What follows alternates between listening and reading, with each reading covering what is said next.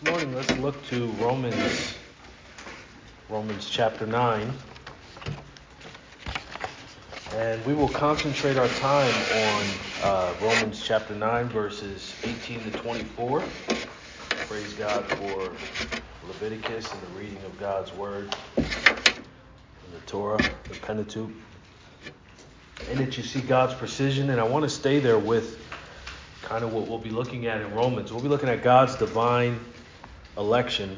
It is the second part of what we were discussing last time we were together. This morning, what I would like to do, I want to read Romans chapter 9. I would like to read verses 18 to 24 just to give us a context. So let's look at Romans chapter 9. I'll be reading from the New American Standard Bible Version.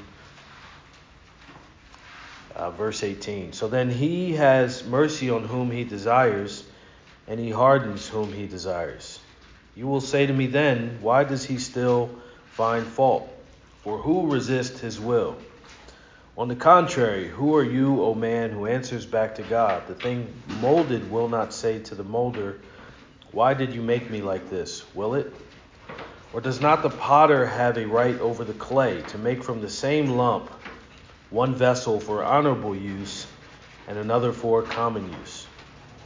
What if God, although willing to demonstrate his wrath and to make his power known, endured with much patience vessels of wrath prepared for destruction? And he did so to make known the riches of his glory upon vessels of mercy, which he prepared beforehand for glory. Even us, whom he also called, not from among Jews only, but also from among the Gentiles. May God bless the reading of his word. Last time we were together, we looked at and we studied God's prerogative, his will, his desire, his design to grant mercy and compassion to whomever he chooses. And then also we looked at his working in hardening whomever he wants to harden. And we looked at this within the context, as we have been, understanding Israel. Who is God's true Israel? How will God deal with the Israelites? How will God deal with the Gentiles? And what is his salvation plan for each? And we have discovered to this point that he certainly has the same salvation redemptive plan for both Israel and the Gentiles. And yet there is a number from among the Israelites, from among Israel, the nation, that he will deal with specifically. So we're interested in continuing to look at that. But here, in this particular context, Paul is directly addressing the Israelites where they are. And by where they are, meaning where they are spiritually, where they are in relation to what they have abandoned, where they are in relation to what they ought to have faith in, what they ought to lay hold in. And certainly the cross is beginning to be something that comes into view. It is an emphasis in this passage, much like it is, as our brother just read, much like it is an emphasis for us every single day and every Sunday that we gather together. We focus on not only the cross, but the resurrection. And my point is, that is what Paul holds out to the Israelites. That's what he holds out to the nation Israel, and he holds it out to the Gentiles as well. All that is said here so far is very closely related to Romans chapter 2. And in Romans chapter 2, Paul demonstrates that the Israelites have no reason to boast before God in light of the fact that they are even more guilty than the Gentiles they wag their finger at, because they have much more revelation concerning who God is, related to the law, related to the promises, and related to the covenants.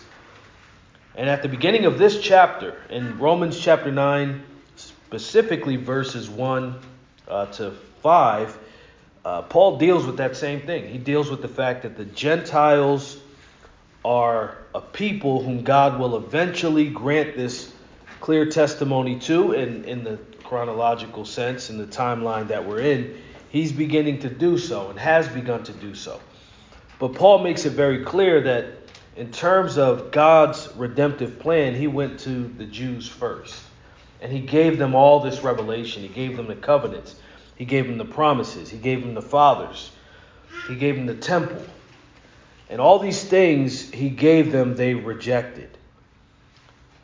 But I'll also say that Paul is working his way back to what the expectation is for the Gentiles as we look to not only what's left in Romans 9, but as we work through Romans 10, and Paul defines what the true word of faith is that will save man's soul, but also what he expects, what God expects the attitude to be from the Gentiles toward the Israelites, but also from the Gentiles about their own salvation. And so he's slowly working his way through what God's redemptive plan is for Israel, but working up to what he has for the Gentiles. So it's not that Paul vindicates or lets Gentile unbelievers off the hook, so to speak. He doesn't let them off the hook. He doesn't vindicate them and say, you know what, you all didn't have the promises. You all didn't have the covenants. You all didn't have the fathers. And so on that basis, you're not guilty. That's not what he's doing. And he didn't do that in Romans 1. As a matter of fact, what he is showing that in no circumstance among Jews or Gentiles is God on trial for his actions related to what fallen man has done. So God is not on trial because man is alienated from God. God did not alienate himself from man. So because that's the case, and we talked about that a little bit last time, because that's the case, God therefore stands over every man and all of mankind and renders a guilty verdict, and then he sets the terms of freedom. And so in verse 19 specifically, Paul takes on a question. And we talked about this a little bit last time. He takes on the kind of question that was related to the kind of thinking that the Israelites had to put God on trial. Essentially, they're questioning God's actions and how he deals with man.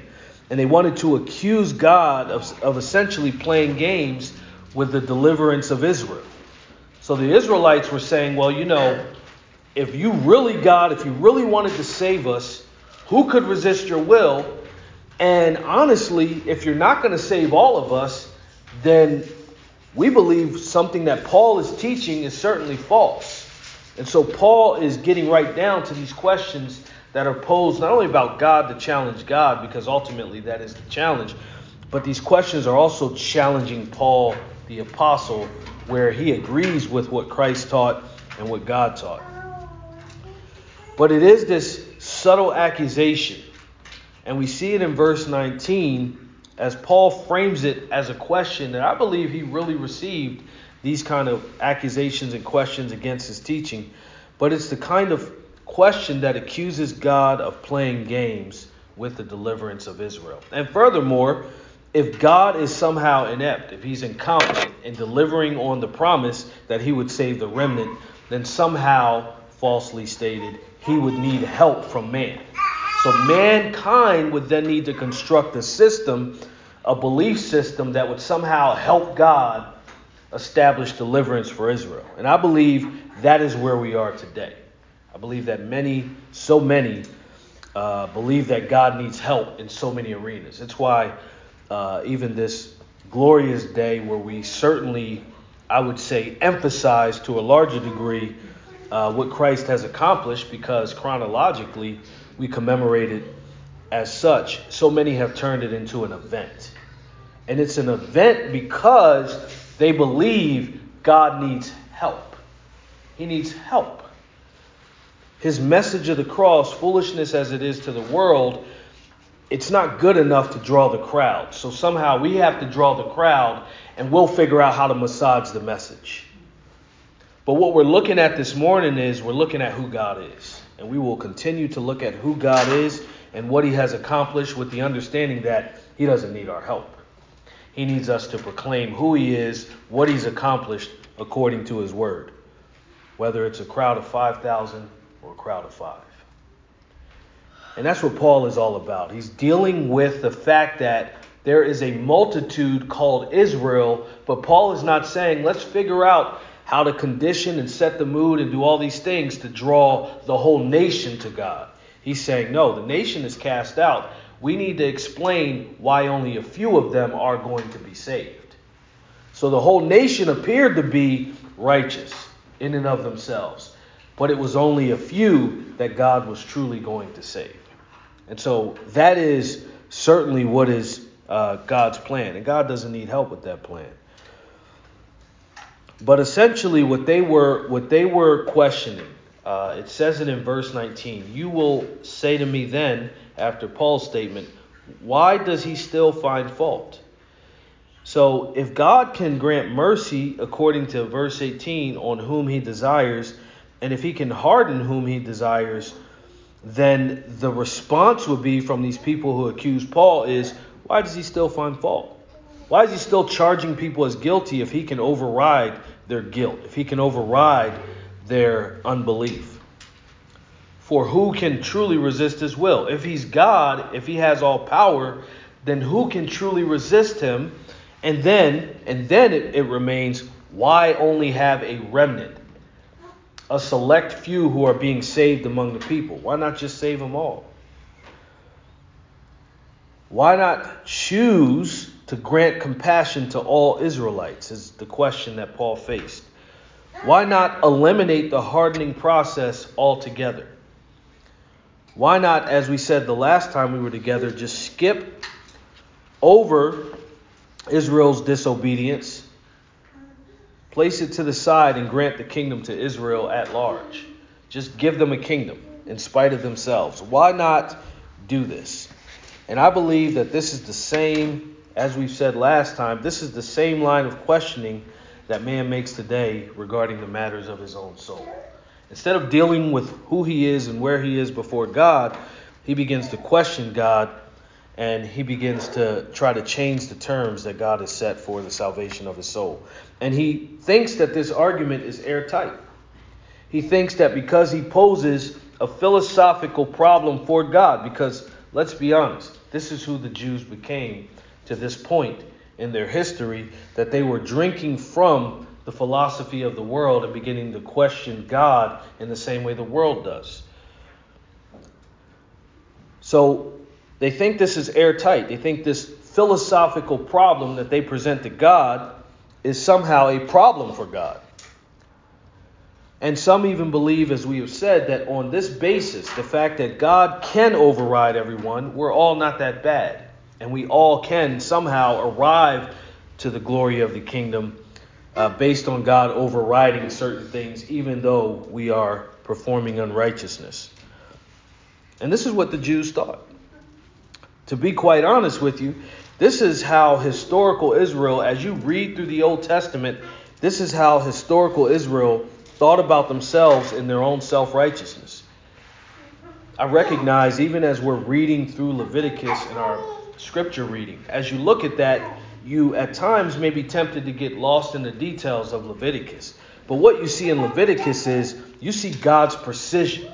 You see God saying, you are not a righteous people. So I'm going to raise up among you priests, and I'm going to give you very specific examples on how to fulfill a covenant that is based on the condition of your obedience. And when you fail, you had better be ready to confess. And if you are not ready to confess, you demonstrate that you are not my people.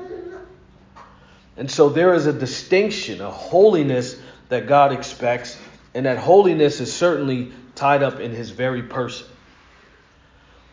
And he binds man to that standard. And that standard has never changed from the Old Testament all the way through the intertestamental, between the testaments, all the way to the New Testament. But historical Israel, in everything they were given, they always thought that they themselves were self-righteous. They always thought this. In the face of God's clear testimony, in the absence of God's clear testimony, they believed themselves to be righteous, to the point that when Jesus shows up, they believe they do not need what he is proclaiming they need for themselves. Namely, they need to be made righteous. They need to confess their sins. They need to fall on their face and trust in him alone. They did not need a Messiah who would go to the cross, which is what all these covenants pointed to. They felt like they did not need that. In fact, because of the line of questioning that Paul is dealing with in verse 19, they believed it were impossible for God to render an eternally guilty verdict toward them related to the bar of his righteousness, the standard of his righteousness. Bar being a legal term that I'm using. They believed that God would not render a guilty verdict against them because of what he gave them. But what they weren't understanding is it's not about what you are given, it's about what you do in the face of what you're given. Do you obey the clear revelation? It's not about having the revelation. It's not about even calling yourself a Christian or a church. It's about what do you do to agree with the fact that you are a Christian or a church, or what do you do to disagree with that fact? But related to the Israelites, to take it back to its historical context, they were called Jews, but they were not acting like the Israel of God. And so you see that this is a very real challenge. You see that even as Paul continues, he begins to deal with them from the aspect of creation.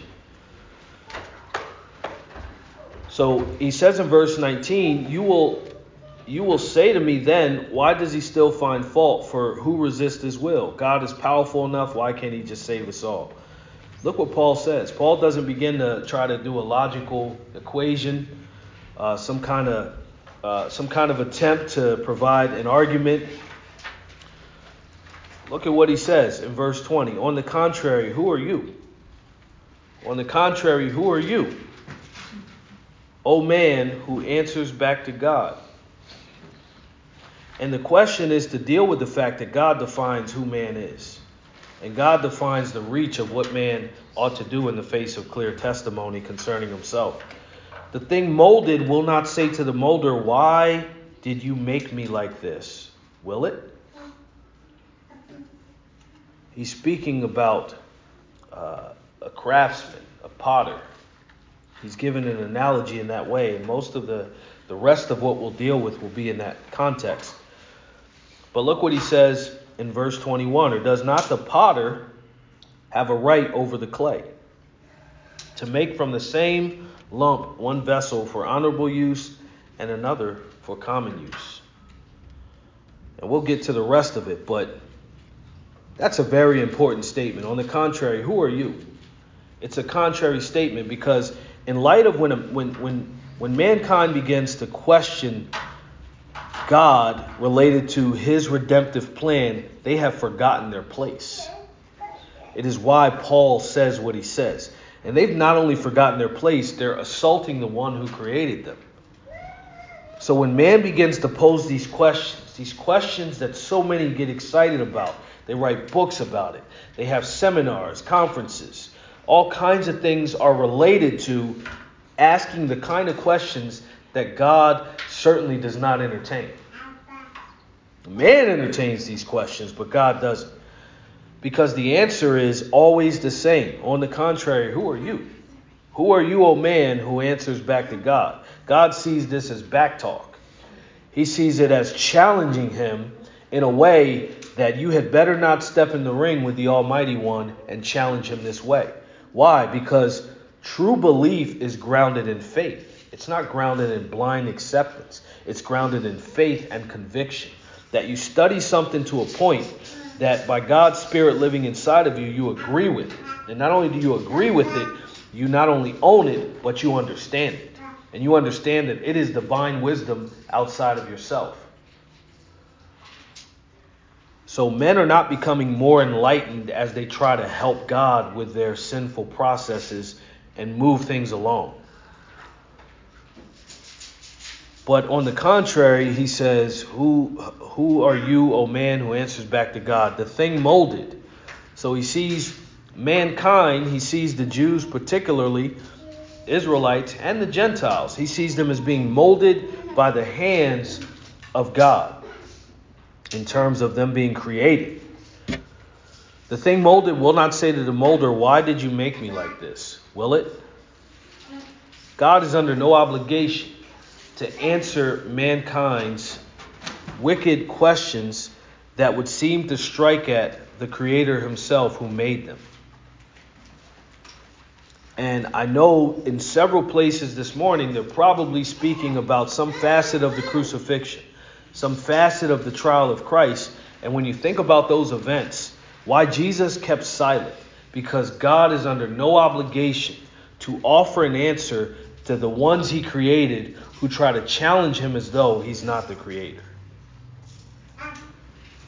And I will tell you, you can look at Israel's pragmatism and you can look at the pragmatism of so many men today. Just because it's lucrative, just because men continue in the thing they're doing that is against God, they will go further and further and further and further in it and further away from God. It doesn't mean they're getting closer to God because God hasn't said anything. And it doesn't mean they're growing closer to God because, quite frankly, God speaks in His Word. But if it can't be found in His Word and they're doing it, it's not sanctioned by Him and He will not answer to it. He will not be involved with it. He won't lend Himself to it. And so what man will be faced with is what Israel was faced with. Either you change the terms that God has set forth, or you change the standard. And you lower the standard so that you can either meet or exceed the standard. And then you turn around and you face the people and you say, we're a church. But what I'm here to tell you this morning is that God does what He does according to the counsel of His own will. And that's what Paul is saying. And Paul is saying he's always been this way. He's always been this way. We don't stand up and make an apology for how God is, because that's to attack God's essential nature. So the thing molded does not say to the potter, why'd you make me like this? And we said before, it's very similar to his answer to Job. It's no doubt that Paul brought in probably one of the oldest written Old Testament books in the Bible itself, and in the Old Testament, of course. But verse 4 of Job chapter 38, we talked about this a little bit last time. Where were you when I laid the foundations of the earth? This is when Job wants to question God's dealings with him. But Job was a righteous man, and he wanted an answer. And God gave him the same answer. Where were you when I laid the foundations of the earth? Tell me if you have understanding. That was God's answer to him. Now, as I mentioned before, Job is a righteous man. He's a blameless man. He just went through losing everything. But the answer to him is the same. But as I've said, you see a different response from Job. In Job chapter 40, then the Lord, verse 1, the Lord said to Job, will the fault finder contend with the Almighty? Let him reprove God answer it. So God saw this as a reproof. You don't come up to God and correct God. God is not in need of any man's correction. Man has to get in line with God's will, God's processes, God's timing, everything that God is doing according to His word. Anything else that man tries to do, God sees as an open challenge against His nature and His word. Then Job answered the Lord and said, behold, I am insignificant. Think of how many men don't believe themselves to be personally insignificant in the annals of true biblical Christianity. They don't believe they're insignificant because they spend all their time telling you how significant they are. But Job's answer is an answer of faith. The Israelites' answer in Romans 9 is not an answer of faith. They continue to challenge him, and throughout the New Testament, they continue to challenge his apostles as though their teaching is not from God. But look at what Job says. This is humility. He says, behold, I am insignificant. What can I reply to you? I can't answer you, God. I can't be a fault finder who contends successfully against the Almighty. So what does he say? I lay my hand on my mouth. I shut up. I won't continue to speak. Once I have spoken and I will not answer. Even twice and I will add nothing more. I asked you one time and you answered and the answer was good enough. I don't have an open challenge to ask you again. Because you are right. Just imagine what the church would actually look like if the church actually practiced that.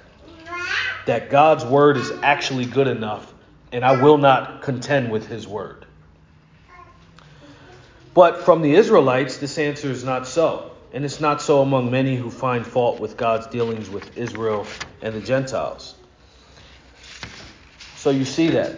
I mentioned in verse 20, Paul puts a stop to it. He puts a stop to it. Essentially, after what God says, that's enough that needs to be said. He asks another question. Look at verse 21. Or does not the potter have a right over the clay to make from the same lump one vessel for honorable use and another for common use. That's the second part of it. So, again, Paul doesn't entertain this endless questioning of why from man. He doesn't entertain that. He deals with this analogy from pottery, that essentially man, particularly he's dealing with the Israelites, man does not have the ability to choose how he's molded. If you were to take clay and you were to do, basket weaving, I don't know all the terminology, unfortunately, but you do basket weaving, and you begin to weave, you're trying to make some form of pottery.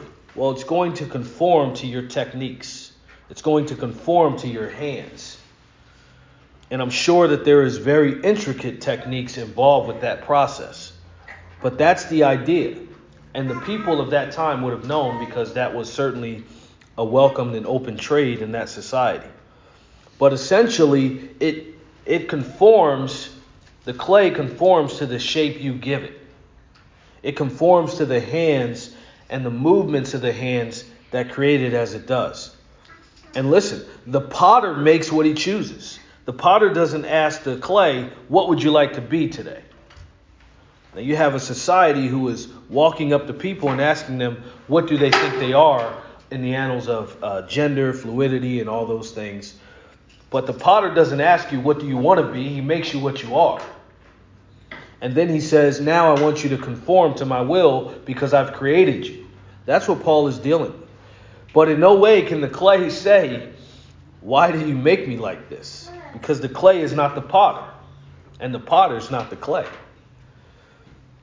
But then it answers the question related to evil, because not every piece of clay is fit for use. Not every piece of clay is fit for use. And how do we get to this point? How do we account for this? Well, I want you to look very carefully at the passage, because so many have said so many things about this passage. But verse 21, he asks another question. Or does not the potter have a right over the clay? Look at this. It's a very key phrase. To make from the same lump, one vessel for honorable use and another for common use. Listen to this. There are not two lumps of clay involved. There's not a righteous lump and there's not an unrighteous lump. There is one lump that God uses, and from that he wants to use it for whatever purposes he designates for it. There is one lump, not two. There is only one lump of clay that God is working with. And both are, prior to his working, unfit for anything. They're both useless until the potter actually places his hands upon them and puts it to use. So it's one lump of clay that he has. And they're not honorable until they're met with his hands. The clay is not honorable until it's met with his hands. And it's not designated for any common use until it is set in his hands. But I'll tell you that, in the Greek language, it's not simply common. I think this is a softer translation. It's actually a dishonorable vessel. So it's honor versus dishonor. And it's not immediately discarded and thrown away. That's not the idea. But it is useful, listen to this, for dishonorable purposes. Meaning that God is not the one who crafts the dishonor. It's that it is useful for dishonorable purposes, and God will overwrite anything that will cause any detraction from his honor. However, the vessel the potter uses for honorable use is useful for honor. It's useful for honor and distinct from the common. Essentially what Paul is saying is he's dealing with this in the area of deliverance and salvation. Not every person is going to be saved, but every person has been created by God. And God has, from among the whole general populace, has chosen some that he will save, and there are some whom he has passed over and will not be saved. And we'll get to that part that's coming up next. But as I've said, God did not originally make the clay dishonorable. He found the clay. He found it in its state. He found one lump, and all of it was dishonorable. And he found the whole lump of clay. He found it at first as such. He made one vessel of clay honorable, and in doing so, fashioned as dishonorable the other portion of it. And listen, what this does is it doesn't make God guilty of dishonor in anyone. It makes him worthy of praise for the honor he gives to the Son. Verse 22, Paul goes right to it. Look at verse 22. What if God, although willing to demonstrate his wrath and to make his power known, endured with much patience vessels of wrath prepared for destruction? Listen to this. The dishonorable, why do wicked people, why do dishonorable people, why do the Jews in this context, the Israelites or Israel, why do they exist at wholesale and God doesn't simply wipe them off the face of the earth or wipe all mankind off the face of the earth? Well, first, in the Noahic covenant, after the flood, he promises he's not going to do that. He's not going to wipe everybody out once and for all. But secondly, they exist for this reason. It is to show the depth of God's patience toward those who persist in his wrath toward destruction. That God is glorious in his patience. He's glorious in his patience because he has every right to immediately jump from being glorious in mercy to glorious in wrath and wiping out those who do not conform to his will. But what he has to do is he has to make his power known, as Paul says. And that's what he's doing. He made his power, essentially makes his power known in his wrath. And listen, this is the problem that many people have with God. God does not save all people because he will be glorious in his wrath just as he is glorious in his mercy and his compassion. That is why. Because wrath is also who he is. And so he's going to be glorious in his wrath and glorious in his mercy. And I'll go a step further. That God will be most glorified in the sinner even if the unbelieving sinner is not satisfied in him. God will be most glorified in the sinner even if the unbeliever is not satisfied in him because of what Paul says here. Because he will make his power known in his wrath and destruction of the sinner. And along the way, he was patient. He didn't do it immediately. You have a believer and an unbeliever, and we all woke up this morning, and we all breathed the same air. And some of us, did the same things today, because today is a day where everybody scatters to a place of sentiment, and we all end up there. But God was patient with some unto that wrath that he has designated for them, and for some he has most certainly granted his salvation and mercy and compassion. And he is worthy to be praised in both accounts because that is who he is. That is what Paul is dealing with. He's dealing with it among Israel. But listen, he'll also be glorified in his own as he makes his power known in them related to his salvation. I believe it provides an encouragement. It is why when evil persists and evil men persist, it is why we can be encouraged that God is still doing what he pleases.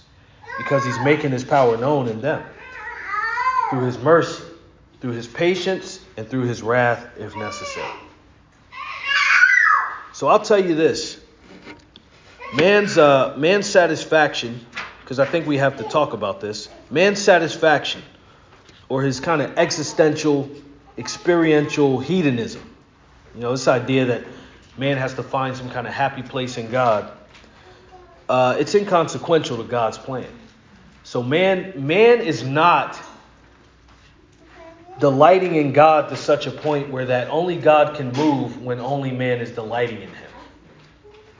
That's not what the Bible teaches.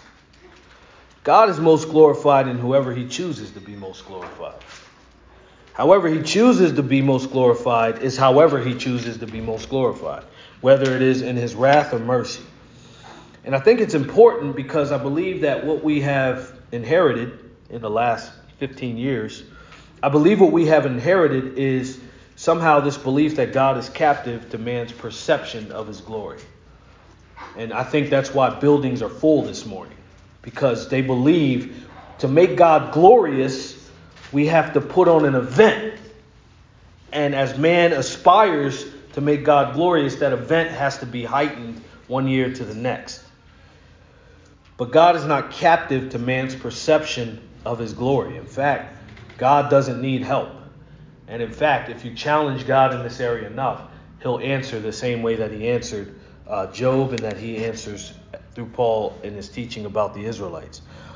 God is not captive and waiting for man. According to this, he's not captive and waiting for man to be satisfied so that God can be glorious. He's not captive and waiting for man to be satisfied so that God can be glorious. So this is what we're looking at in this last section. And I don't believe that teaching is new. I think it was being taught among the religious establishment in Israel at the time, and it was certainly taught in the mystery religions of the ancient New Testament time. And it's simply gained traction today. But God does not need man to make him glorious. He doesn't need man to make him glorious. He doesn't need your production. He doesn't need lighting. He doesn't need a beautiful singing choir, although it's beautiful to sing praises to God. He doesn't need any of those things. He needs the preaching of his word. He needs the obedience to his word, and he needs those to follow the counsel of his will. But he's not captive and waiting for man to be satisfied so that he can be glorious. He's not waiting for that. He already is glorious. He's glorious in spite of man. He's glorious when man rebels. He's glorious when man obeys. He's glorious not because of man, because he's altogether different and distinct from man. He's eternal. So as we conceive of time versus eternity, he's existed before man existed. He didn't create man because he was lonely and somehow had to... No, he created man to give him glory. So man is supposed to proclaim the glory of God himself. That's why he created man. We ran off to this point because I do believe, I hate giving these evangelical leaders more press than they give themselves, but sometimes the content itself, it begs for it. I fear that we have a generation of professing Christians who don't look at this text for what it is. And I believe that they have chased the wind. I believe that there's this emotional instability as we see. And I see it today because today nobody can find a parking space at your large mega churches. And a few weeks from now, they'll be able to find a parking space. All that is because of what I'm about to say. I believe that they have chased the wind. They have chased this emotional instability. They have chased the charismaticism of Piper's Christian hedonism. And so many others are doing this. It's not just him. I mean, there's conservative people who are saying we preach scripture, we preach Christ, and they're doing all this emotional manipulation of people to fill a building. And when you don't feel emotionally invested, you're apathetic. And when you feel emotionally invested, God is near, and nobody has a Bible open or could care less about the Bible being taught. So I have to speak to this point because coming out of charismaticism, I believe that is what Paul is attacking. Because all of the ancient religions are charismatic in nature. They are all charismatic in nature. And even when they claim to be following the scrolls, the Torah, the law, they were looking for some emotional high that somehow they could receive from God in exchange for God not dealing intimately with their sins. And you'll see, in fact, let's turn there really quickly. You'll see, look at this, Romans chapter 10. Verses 1 to 2. We'll go there in a few weeks. But brethren, my heart's desire and my prayer to God for them is for their salvation. He's talking about his kinsmen according to the flesh, the Israelites. But look at this. Look at verse 2. For I testify about them that they have a zeal for God, but not in accordance with knowledge. Today you're told, have a zeal for God, but don't bring the knowledge with it. But Paul is saying that's a cursed position. To have a zeal for God that's not in accordance with knowledge. So you have all these people raising their hands in the air, singing and crying, and having no reason to understand and no study behind them as to why God is what he is, concerning his perfections, why he's doing what he's doing, and what the word actually says concerning his actions. And then when they do hear somebody say it, they turn and they worship the man. And the man doesn't turn off the faucet of worship toward his person. I'm talking about modern evangelical sentiment that's built on the rabbinical culture. And so when you have this mentality, you have people who are just chasing emotional highs. They're chasing emotional highs. And when you stand before them and you open the word and you just give them what the word says, they don't have any use for that. because you're not feeding a high, a fix that they came for. And that fix is so temporary and so shallow and superficial. But it is certainly lucrative. They laugh at you because they're laughing to the bank. They're laughing because you're filling that offering plate and you're filling these treasure chests with your emotional high. You want to pay for the high. It's a drug. You want to pay for the high. And that's what's happening. It's this idea. Here's the drug. It's this idea that man's satisfaction can move God in man's direction. Man's satisfaction can move God in man's direction. That's the high.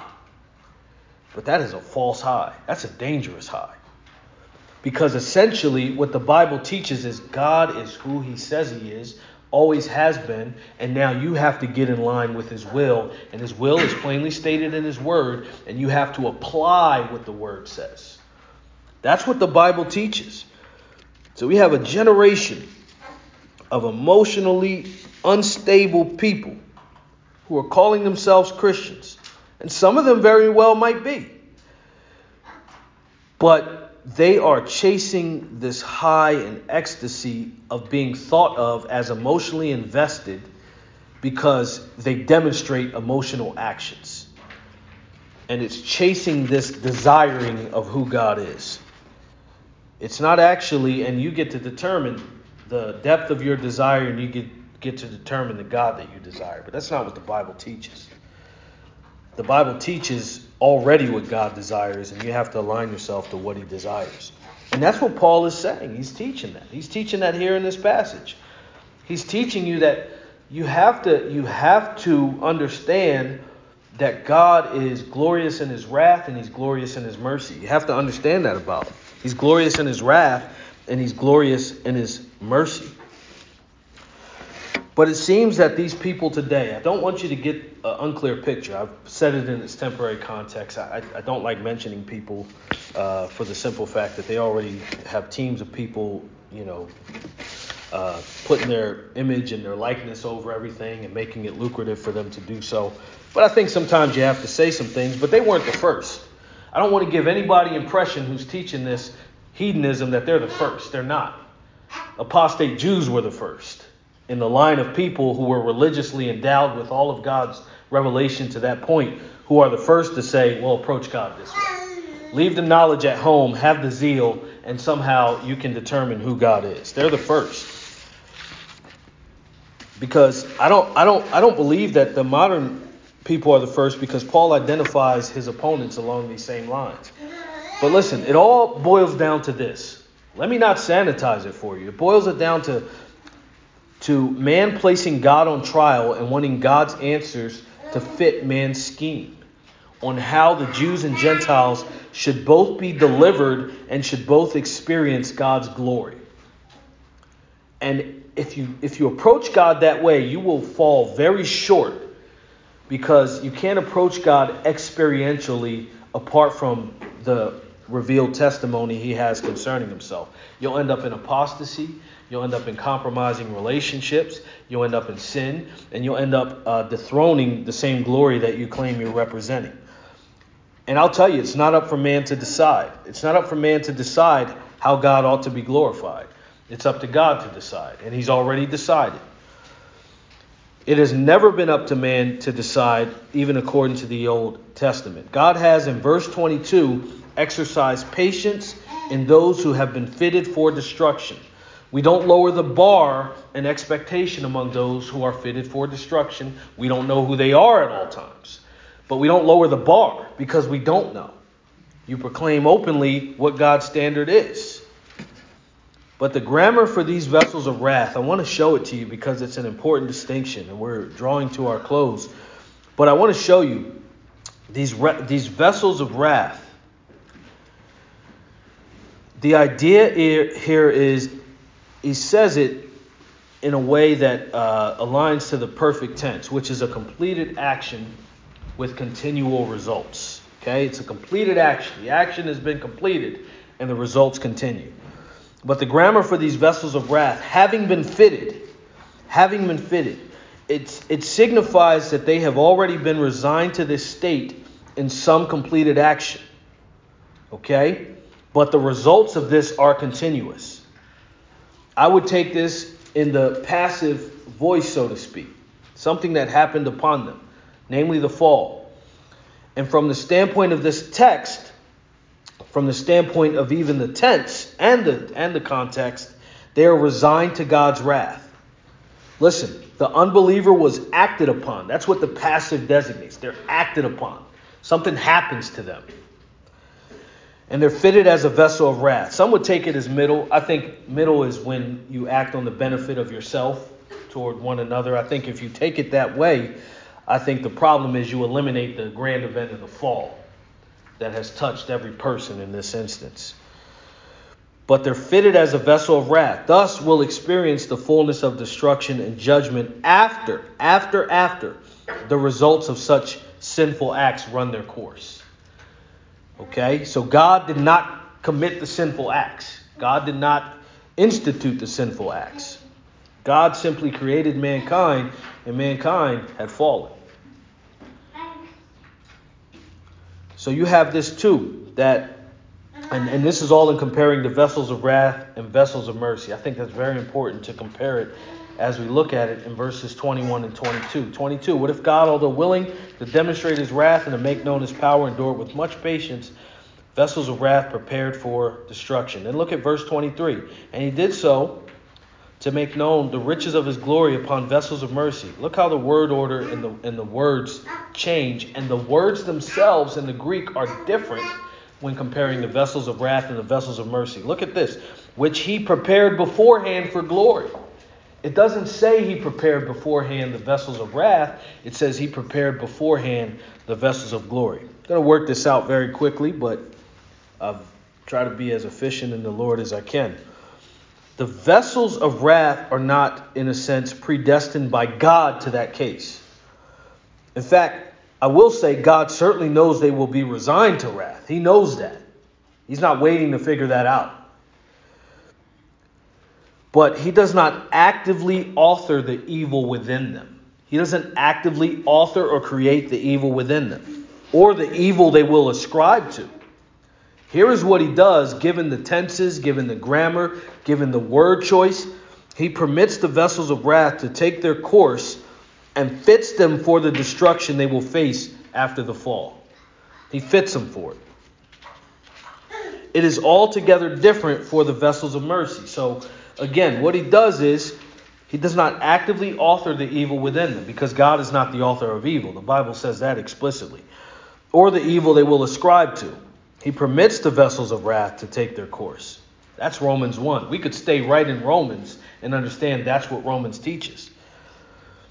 He permits them to do so, and then he fits them for the destruction they will face. He fits them for it. It is altogether different for the vessels of mercy. And the grammar, as I've said, is even distinct from vessels of wrath. For one, the word for prepared, quote unquote, beforehand, is different. The word is different from the after the fact preparation the vessels of wrath receive in their fitting. It's altogether two different words that are used, so you can't apply the same concept to both. The vessels of mercy are fitted in a predestined sense. You can even see this grammatically. They're fitted in a predestined sense. God chooses them to the state of mercy and compassion. He elects them before the foundation of the world. He pulls them out and selects them unto salvation and grants them mercy in Christ that will be made manifest through the duration of their lifetime as they are born, living, and then they face death in him. He predestines them to that. He chooses them beforehand. Paul says that very plainly. The vessels of mercy are fitted in that predestined sense. The vessels of wrath are fitted after events that cause them the need to be fitted. So in that sense, the vessels of wrath do something, and therefore God responds in a certain way toward their action. But if you look a little deeper at this, look at the events of the Exodus and the Passover. He needs only pass over those who will not respond to faith in him, and they are in the same destructive state that they had been in otherwise. That is what Paul says concerning the one law. He's simply re-explaining it, and he's simply giving you another facet of it related to pottery. But vessels of mercy are prepared for glory before the earth is established according to divine decree. Let me say that again. Vessels of mercy are prepared for glory before the earth is established according to divine decree. In other words, they are fit in advance, as the simple Greek definition says. They are fit in advance. And the translators chose prepared beforehand, but they are essentially fit in advance. These things are important, and they're important. A lot of people will try to make it seem as talk over your head because they don't understand it. So they're talking over your head, they're jumping on podcasts, they're saying all this stuff concerning this doctrine, and they make no sense because they don't understand it. And they don't understand it because they don't want to seem as though they understand it. They want to seem wise before you. But these things are important to explain. These small nuances that would seem small are very significant, even grammatically. Why? Because it's dealing with God's inner workings of his decrees for the Jews and for the Gentiles. So you have to know it, you have to explain it, and you have to believe it. But they're important because to understand God's working in his decree is to understand why his decrees express who he is. It's to ward off all attempts to get you to believe that God's not going to deal specifically with Israel in a very specific manner. But it's also how he's going to ultimately bring his salvation to pass among remnant Jews and some from among the Gentiles. You will fight on every hill, and every hill matters when you understand how God has worked out salvation and the redemptive plan he has for salvation all the way throughout the history of the world, including the testimony of his word. When we look at this, Paul will begin to bring in Old Testament prophets, particularly beginning with Hosea and Isaiah. And we will explore next time how God's salvation among the Jews and how God will act on their behalf to save the remnant. We'll look at that next time. Let's pray.